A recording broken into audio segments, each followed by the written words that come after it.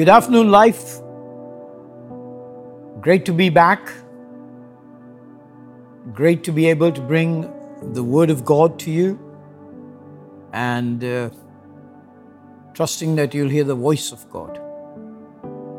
So let's look at the Word and see what He has to say to us today. Matthew chapter 8, I'll read from verse 5. Now when Jesus had entered Capernaum, a centurion came to him, pleading with him, saying, Lord, my servant is lying at home, paralyzed, dreadfully tormented. And Jesus said to him, I will come and heal him. The centurion answered and said, Lord, I am not worthy that you should come under my roof, but only speak a word, and my servant will be healed. For I also am a man under authority, having soldiers under me. And I say to this one, go, and he goes. And to another, come, and he comes. And to my servant, do this, and he does it. When Jesus heard it, he marveled and said to those who followed, Assuredly I say to you, I have not found such a great faith, not even in Israel. And I say to you, many will come from east and west and sit down with Abraham, Isaac, and Jacob in the kingdom of heaven. But the sons of the kingdom will be cast out into outer darkness. There will be weeping and gnashing of teeth. Then Jesus said to the centurion, Go your way, and as you have believed, so let it be done. And his servant was healed that same hour. Spirit, we thank you. We thank you for this word. And we thank you that through this word you're going to define our faith and our relationship with the Father, with the Son, and with you. We thank you that you will define and bring clarity to our walk and our faith in God. Thank you. Amen. First of all, I want to thank Pastor John and Pastor Kelsey for this great opportunity that they have given me, and want you to know that both of them are highly honored by Savi and myself and our family. I want you to know that we appreciate them, we honor them, and we hold them in high esteem for all that they are to God, to the church, and to us. It's a pleasure and privilege to serve them and walk with them and see the kingdom of God advance. Okay, so I've been doing a series on Matthew, and I thought I'll share something of that series with you, just something very brief. It's been a long time since I have preached for so long. So otherwise it's always been a 20-minute clip or a 25 the maximum. But I'll do my best to try and be what I was, the original. Okay, so here we go. Now, you know, in the church, we've got very familiar with certain doctrines. We've got familiar with the language that we speak in terms of grace, in terms of words like baptism in the Holy Spirit, life, and all of that. Faith is one of these words that has got lost in our walk with God. And so I thought I'll bring back certain elements and help you understand the essence of faith. Because what is most needed today as we walk in grace is faith. I understand that Pastor John has been teaching on anchoring your life in hope. And you know that 1 Corinthians chapter 13 says, now there are three things: faith, hope, and love. And the greatest of these is love. But I want to take faith because all of them are held together by love. We know that. But faith is so essential to our walk. And so much so that Hebrews 11:6 says, without faith, it is impossible to please God. And we're going to look into that. And we're going to look at Hebrews 11:1 in a new way, because that has become the definition of faith. But today, as we look at it, we will see the Holy Spirit defining and bringing clarity to what faith is all about. And I hope, I believe, you will be blessed. So let's get here and see. Let me be a bit what I would call abstract or theological at the very beginning, and then I come back to this story. Okay? So what is faith? That's a philosophical question. And if I ask anyone, wherever I go, if I'm in the midst of in the church, or on my left-hand side are two lovely people, if I ask them, what is faith? And if I ask you right now, what is faith? I can guarantee you there will be a little struggle in trying to define it. And I'm not being arrogant about it or not being boastful about it. Even I would struggle if I've been asked that question, put on the spot. But I'm not going to put you on the spot. I'm not going to be rude or any such thing. But just ask a question and then answer it. What is faith? And oftentimes, we understand faith. Let me tell you this. Everyone would go, most Christians would go to Hebrews 11:1. Now, faith is the substance, and we know it so well. We quote it, we parrotise it, we are so glib about it. Faith is the substance of things hoped for, the evidence of things unseen. Now, when you say that,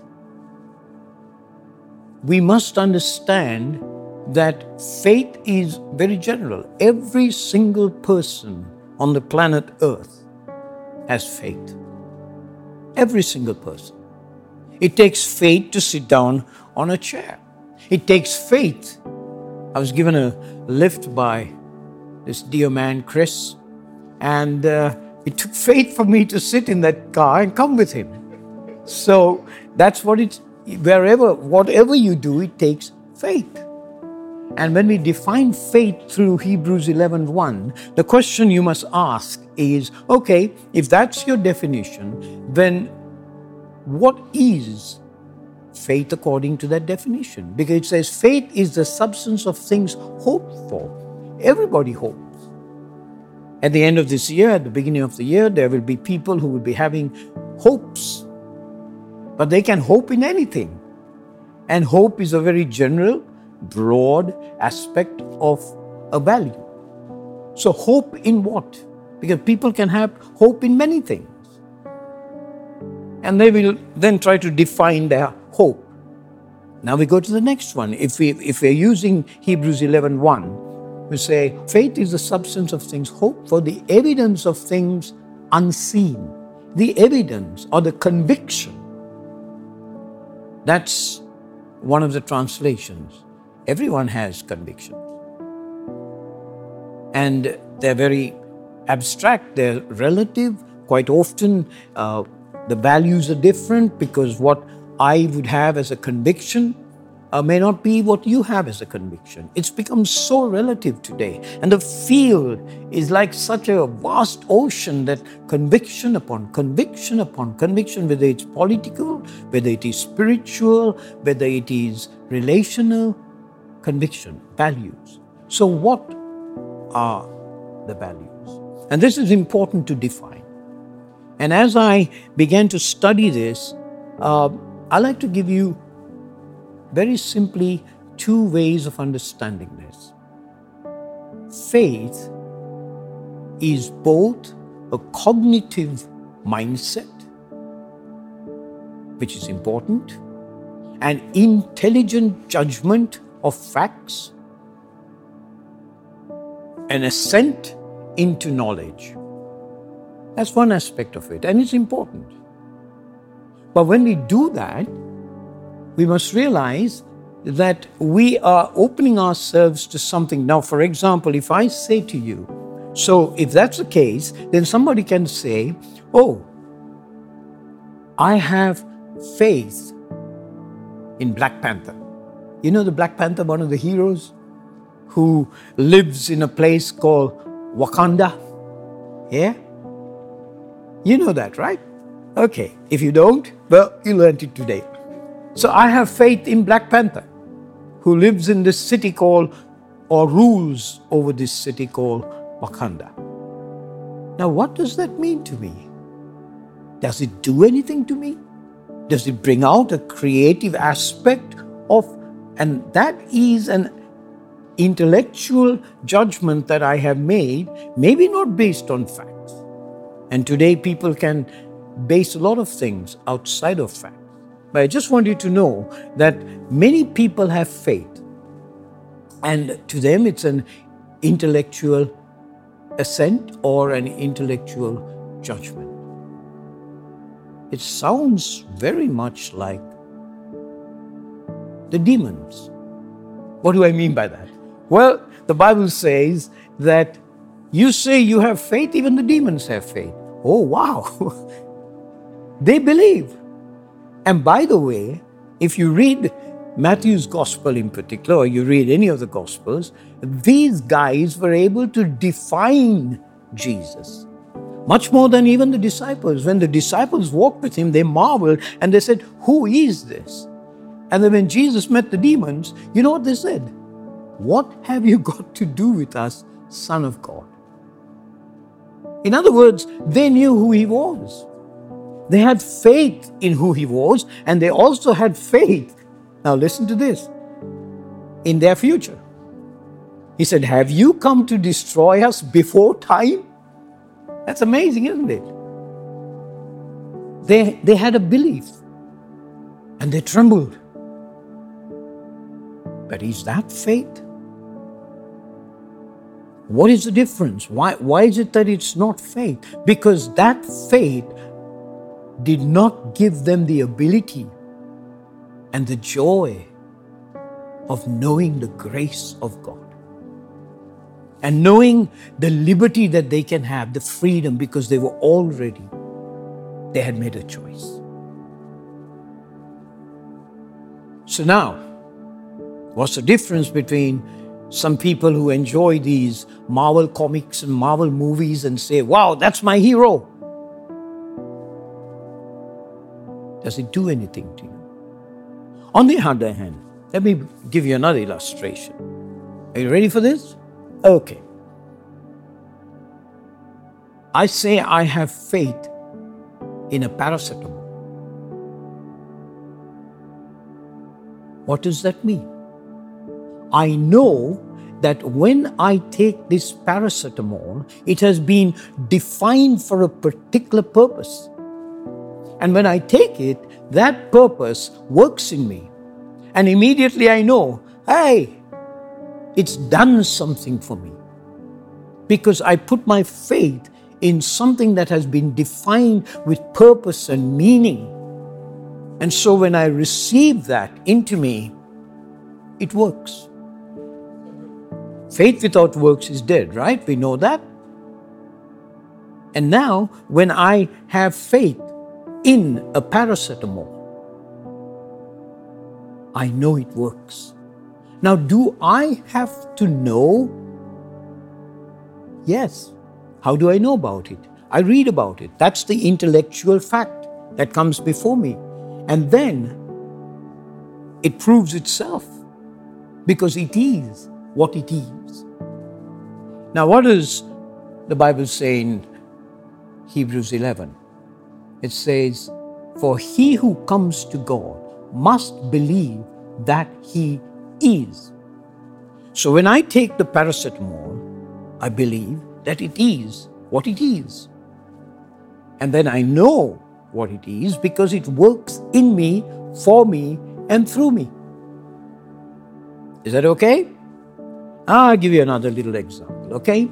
It's like me putting faith. Now, listen very carefully. So, faith is faith in. Are you with me? Faith is faith in. And then you got to define and clarify what your faith is in. So, I have faith in a pilot, and I have faith that this pilot can take me from point A to point B in a different sphere. Okay? But if I don't get into that little tube that he is taking me from point A to point B, my faith is of vain. That's again an intellectual assessment. Now, if I have faith in the pilot and I get into the plane, now watch this. This is very normal for a number of Christians, a number of people. I get into the plane now.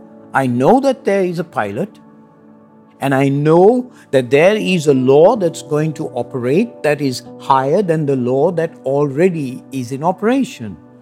That the law, the aerodynamic or the law of liftoff, is higher and greater than the law of gravity. I know all that, and the pilot is going to prove it to me as I jump into this plane and I sit down. Okay? Now here's the thing. If I don't sit in that plane in quietness and confidence of his ability, then the rest of my journey is going to be horrible. And a number of Christians are like that with the Lord, with Jesus. They have put their faith in Him, but they're not at rest. And as a result of that, yes, because He is, now listen to this, because He is, and because of His promise, He will take that person who's put his confidence in Him from point A to point B. Because of who He is, and not because of the faith of the person who is putting his faith in Him. I hope you understood that. The moment you come and you put your faith in Him, He will take you from point A to point B, whether you enjoy the ride or not, because that is His nature. And unfortunately, there are a number of Christians, number of people who are living like this. They have faith in Christ, but they're not enjoying the rest in knowing that what He has promised He will do. And that is what the context of Hebrews 11 is. Because Hebrews 11 and Hebrews, the book of Hebrews, speaks of the supremacy of Jesus. So when it speaks of faith is the substance of things hoped for, hoped in Jesus, because He is the most supreme being of all. So my hope, or the hope that is being spoken of there, is not hope in anything, but hope in Jesus. And is the conviction of things unseen. The conviction not of anything that is around, but the conviction of His life, His death, His resurrection, and His ascension and ruling. So my conviction are based on those things that I have not seen. I have not seen Him living His life 2,000 years ago. I did not see the crucifixion. I did not see the resurrection. I did not see the ascension. I do not see Him seated at the right hand of the Father, but I am convinced of all of these things. So my faith, therefore, is a clear conviction of all that He has done for me. And now what do? Without faith, it's impossible to please Him. In other words, I rest in that. I hope you understood that. That I want as an introduction. I was asked to give an introduction for 19 minutes. I think I've done well. Okay. But I gave you that introduction for you to understand what we are about. Faith is a judgment of intellectual facts. I don't deny that. We need that. But it is more than that.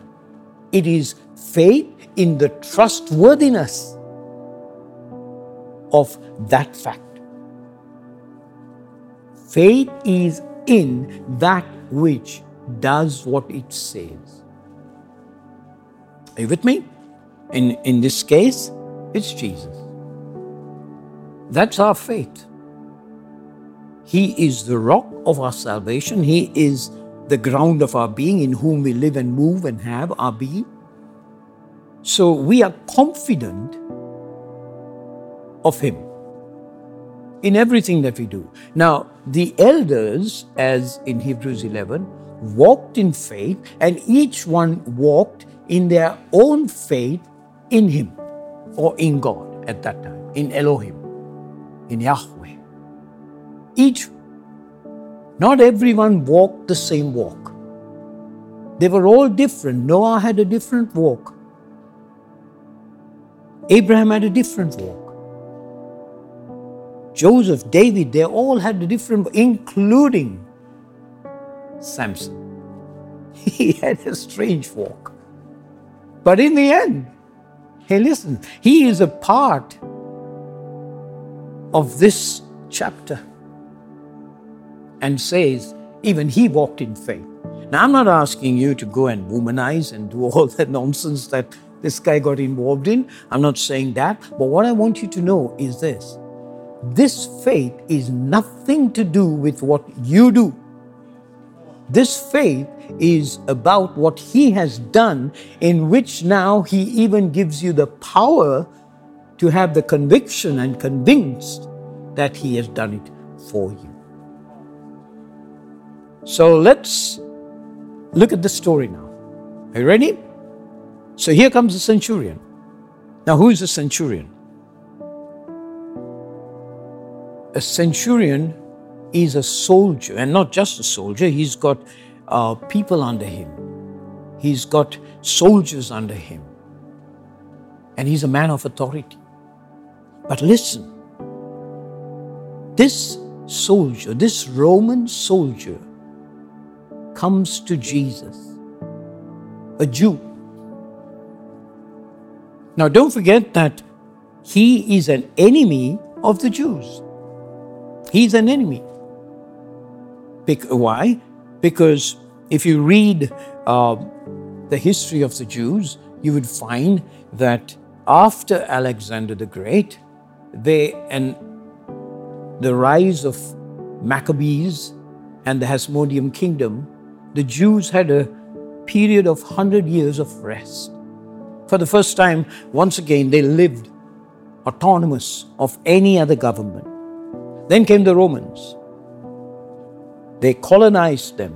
They sent their people of authority like Pontius Pilate and the Caesars and all of that. They came and they took over. And they hated the Romans. You know, if you looked at the coin of that time, the currency, on one side of the coin, you would find Vespasian, one of the Caesars, and they say, Imperial Lord of the World. That's on one side. On the other side, they would say, Victory of Augustus. Augustus was another name for Caesar. And guess what? There is a soldier with his foot on the neck of a Jew on that side of the coin. In other words, saying, you are our slave. Are you with me? So you can imagine now their anger and their hate towards the Romans. And here is this guy who is a man of authority, a soldier. He comes and listen to what he says. He says, Lord. What is the word? Lord. He knows that his Lord is Caesar. It's almost like treason for him to call someone else Lord. But he shifts his understanding of lordship. And he says, Lord, my servant is sick and paralyzed. The word servant there is a bit ambiguous in the Greek understanding because it can mean son and it can mean young man. So I like to take it as him saying, Lord, my son is sick and paralyzed. Will you come and heal him? How did he know? He would have heard. He would have assimilated and he would have received intellectual judgment of the facts of Jesus Christ. He would have heard about it because faith comes by hearing and hearing the word of God. So he would have heard people talking that there is a man called Jesus who goes about doing things and healing, raising the dead and all of that. And he comes. He takes these facts. He takes these intellectual judgment of his and now he converts it into putting his faith in what he has heard of this man, Jesus. And notice what he says, Lord, my son is lying home, paralyzed, dreadfully tormented. Jesus, he's not even asking Jesus to come. He's not even asking. Many of our walk with, many of our requests in our walk with God is an asking. It's not a believing. And why is that? Because what we know of Jesus has not yet become a reality within us. For us to just be able to tell him our issue and watch him do the rest. Did you get that? So here he comes and just simply has a chat with Jesus and says, my son, he's open. As I always teach nowadays, that faith is open-minded. It's not narrow. It's not dogmatic. It's willing to accommodate. And here he says, he just shares this. And listen to what Jesus says. And if you read the Young's literal translation of the Bible, this is what it says. It's beautiful. I, having come, will heal him. I, having come, will heal him. In other words, what I have come to do is already finished. Having is the past participle of the word have. It means it's accomplished, it's done. So even before he could have gone to the house, and this is the one you're putting your trust in, the one who is so sure of what he is doing. And now, what's the dialogue? The centurion answered and said, second time, Lord, I am not worthy. So the first one is that this centurion, here's how faith operates. Are you ready to take a risk?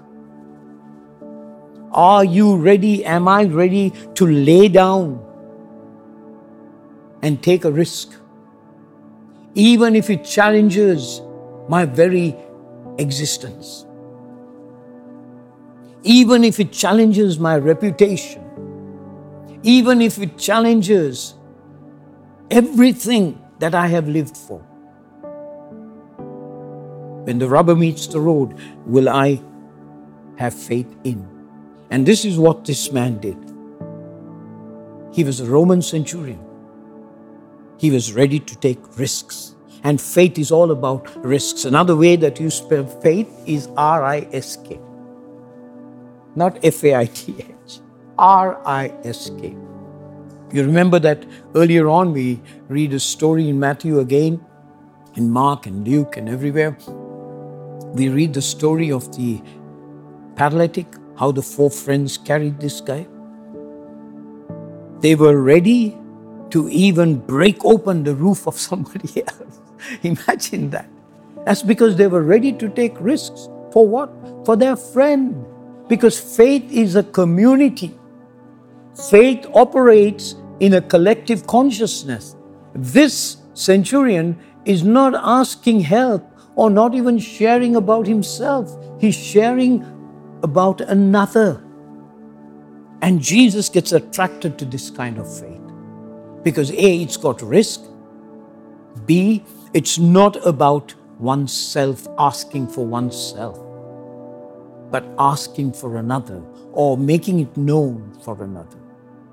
And Jesus gets so attracted that immediately he moves into operation. So the centurion said, Lord, I am not worthy. This is a centurion, and he's speaking to a Jew, not even authorized by the synagogue, not an ordained minister, a rabbi, either self-declared or accepted by others. But he says, I'm not worthy. I'm not worthy of you. So what's the next thing? Faith is about humility. Now, humility is not about discarding yourself and denying yourself and belittling yourself. That's not humility. Humility is accepting and understanding your place. That's what humility is all about. And this Roman centurion understood in the face of Jesus who he was. That's humility.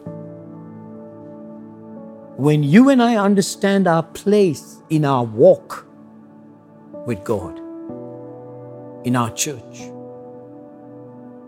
with our pastors, when we understand our place and we submit. Now, submission is not becoming a doormat to everyone. No. Submission is about meekness. And guess what? Blessed are the meek, for they shall inherit the earth. Now, I have seen a lot. I've been in ministry for well over 30 years, and I've seen a lot of people who come and say, Pastor, I am this. I would love to be used by this. And so in my understanding, I watch them. Sometimes I don't even take people into the worship team or the leadership. I don't take them for about 4 or 5 years. I watch them. And I see their walk. Why? Because, beloved, I want to see whether they are walking, not because I want to test them, not because I suspect them or don't trust them. No, I want to see whether they are walking within themselves. If a man is a teacher, does he walk as a teacher or does he try to walk as a prophet? If a man is willing to serve, that's the first quality. Even lay down or lay tables or lay chairs for the meeting. Even if he is the most qualified person, is he able to walk in his place? Because every one of us is being designed by God. And when we walk out of that design, lots of trouble takes place. And we need to be careful. I know it happened to me. And I not suffered. Yeah, I could say I suffered. I lost ministry. I almost lost my family. Because I walked out of my place. Are you with me? Are you understanding? And as a result of that, I just walked through the valley of the shadow of death. But you know what? Even there, He was with me. Because that's where His promise is. I'll never leave you nor forsake you. So when we try to walk in a place which is not ours, it's like a soldier trying to be a captain and a captain trying to be a colonel. When we walk outside of our rank, We need to understand, beloved, that things don't work for us, no matter how much of faith we have. And so this man begins to show humility. And as I said before, humility is not about decrying or belittling yourself. Humility is knowing who you are as you are. And he says, I'm not worthy. And what does Jesus say? He says, I've already come. I've already come. Number 3, for I also am a man under authority. Now, this has been most misunderstood by a lot of us, because it could be that he is saying, I'm under authority, and now lifting himself to the same place where Jesus is, because he says, having soldiers under me, so I know what authority is about. I know you're a man of authority because I'm a man of authority. But actually what he is saying here is that I recognize the power that is in you, that you walk in submission. What? And if you look at Jesus, that's true. John chapter 5 verse 19 says, I only do what I see my Father do. I only speak what I hear my Father speak. Jesus walked in submission. Yes, he's the Son of Man. Yes, he's the Son of God. But within the Godhead, there is a place. Now, the only one who doesn't submit is the Father. Study that and see. Now, it doesn't mean that they're belittling themselves. They're all equal. But they know their place. The Son knows his place. The Father knows his place. The Spirit knows his place. And so they walk together equal, God, but within their place. Now, isn't it amazing that this man, a soldier of the Roman emperor, understands who Jesus is? Maybe he watched Jesus, he heard him, he heard his words, and he began to put his trust in those words. And as a result of that, he says, I understand. Now watch what Jesus says. Listen, when he heard it, he marveled and said to those who followed. In other words, there were people around him, right? Maybe it's even his own disciples, because they have just come down from the mountaintop in chapter 7, verse 29. Multitudes, and even in chapter 1 of chapter 8, verse 1, they came down, multitudes followed him. So the multitudes are continuing with him. And he looks at them and he says, I have not found such a man of faith. Yeah, such great faith. Not in all Israel. Wow. Can you just imagine? I love to imagine. I love when I read the Word of God to allow imagination to run, not riot, but run around me so that I can get a clearer picture of what's happening. Can you just imagine these guys, these Jews saying, what? We know, we have the Torah with us. We know Yahweh. We know Elohim. What are you saying about this Roman soldier who is a pagan? But Jesus says, I've not seen. He further goes on to say, many will come from east and west, sit down with Abraham, Isaac, and Jacob in the kingdom of God, in the kingdom of heaven. You know what he's doing? He's opening the community of God to everyone. He's not parochial. He's not a bigot. He's opening the community of God and saying the kingdom of heaven, the kingdom of God is bigger than your own little church.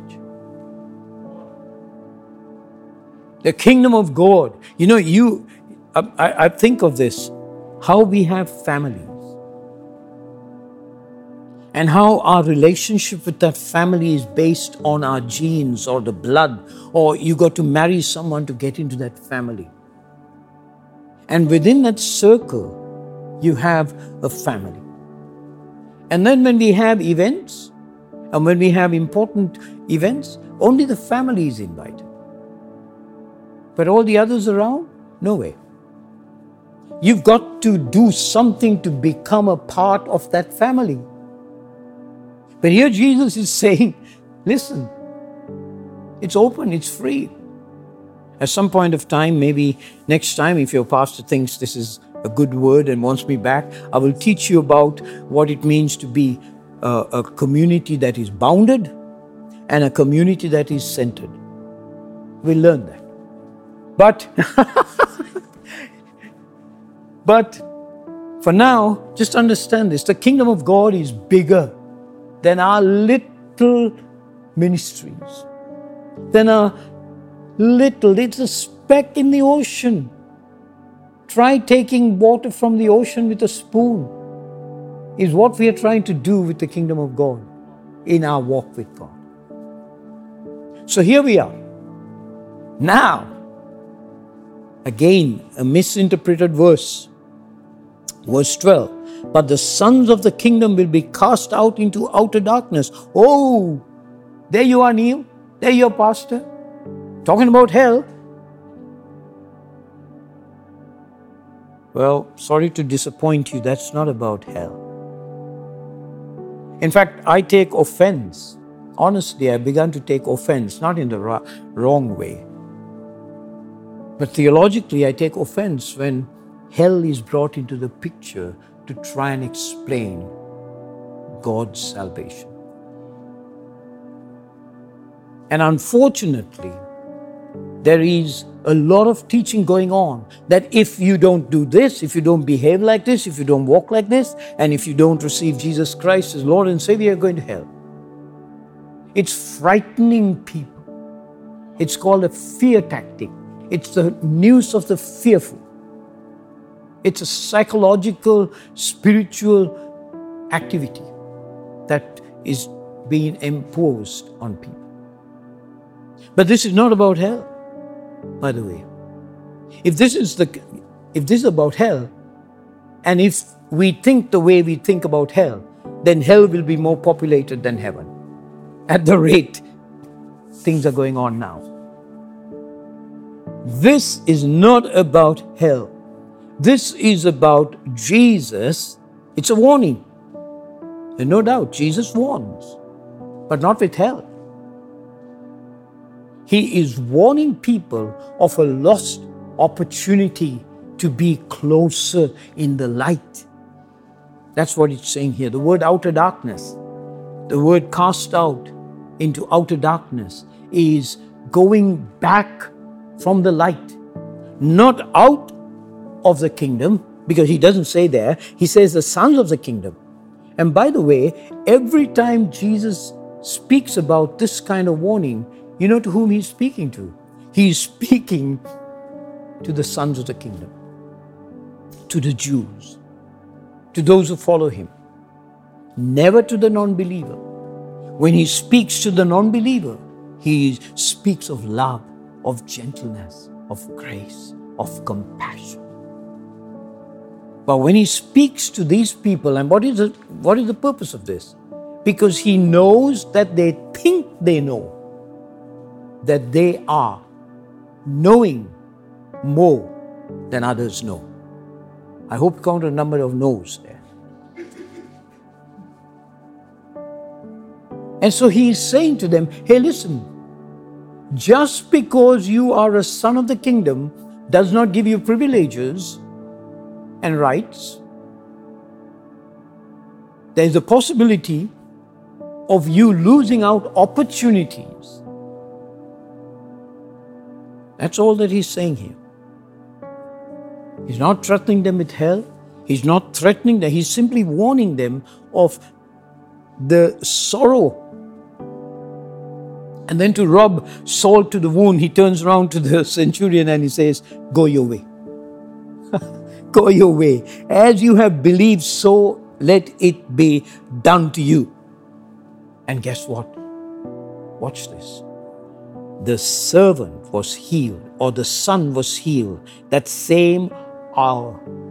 Within an hour, healing took place. Why? Because Jesus said, I having come. That means I'm already there. I've already taken myself to where your son is, and I've healed him. Isn't that amazing? That's the Jesus you and I can trust. That's faith. To trust and put our faith in this awesome person, rather than values and virtues and philosophies. This is a person. God in person. We are going through a new season now as we come into December. It's all about incarnation. And by the way, incarnation is different to the nativity story, okay? Please remember that. The nativity story is only about how it happened. But incarnation is the result of why it happened. And incarnation is based on compassion. And I would like you to understand that. Because compassion, if you study the word compassion in both Hebrew and Greek, you would understand that compassion has identification, has involvement, and has investment. And all three Jesus did. He came and identified himself. See, compassion is not about, and I'm not going into another message, I'm just trying to stir your faith up. But compassion is not you and I looking at something and saying, oh, how sad. And maybe shed some tears. Like we go for a funeral and we say, oh no, it should not have happened. Shed tears and come away. That's it.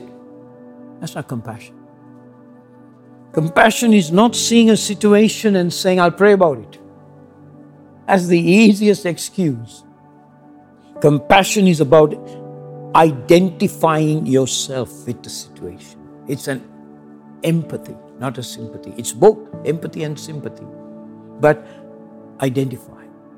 Then it's not just identifying the situation. And watch what Jesus did. He identified the situation and he got involved in the situation. Even before he could be asked, he got involved. And then he invested. You know what he invested? It's like Isaiah 61:3. He gives us beauty instead of, not for. It's not, the word is not for. It's instead of ashes. The oil of joy instead of mourning, not for. And the garments of praise instead the spirit of heaviness. He invests in us what he is. And all that he is, he pours into us. And that is why we have a conviction. Faith is the substance of things hoped for, the evidence or the conviction of things unseen. Today, no matter what you're going through, if you know this, all you have to do, 3 things. One is recognize and come to him. You don't have to plead with him.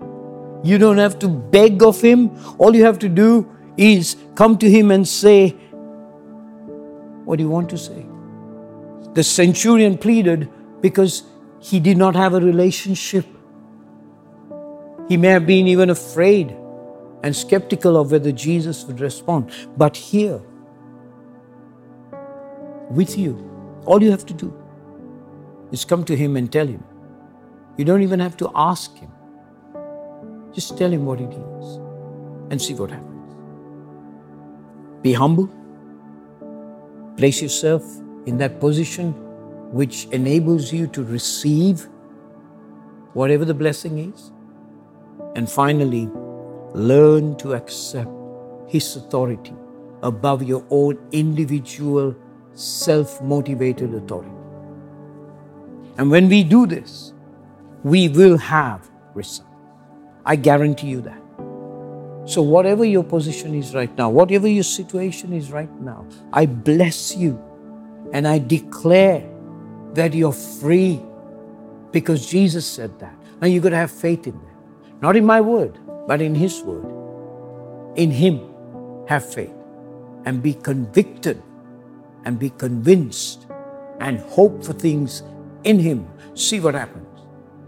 I look forward to listening to some testimonies that you placed your faith in Him. This is what happened.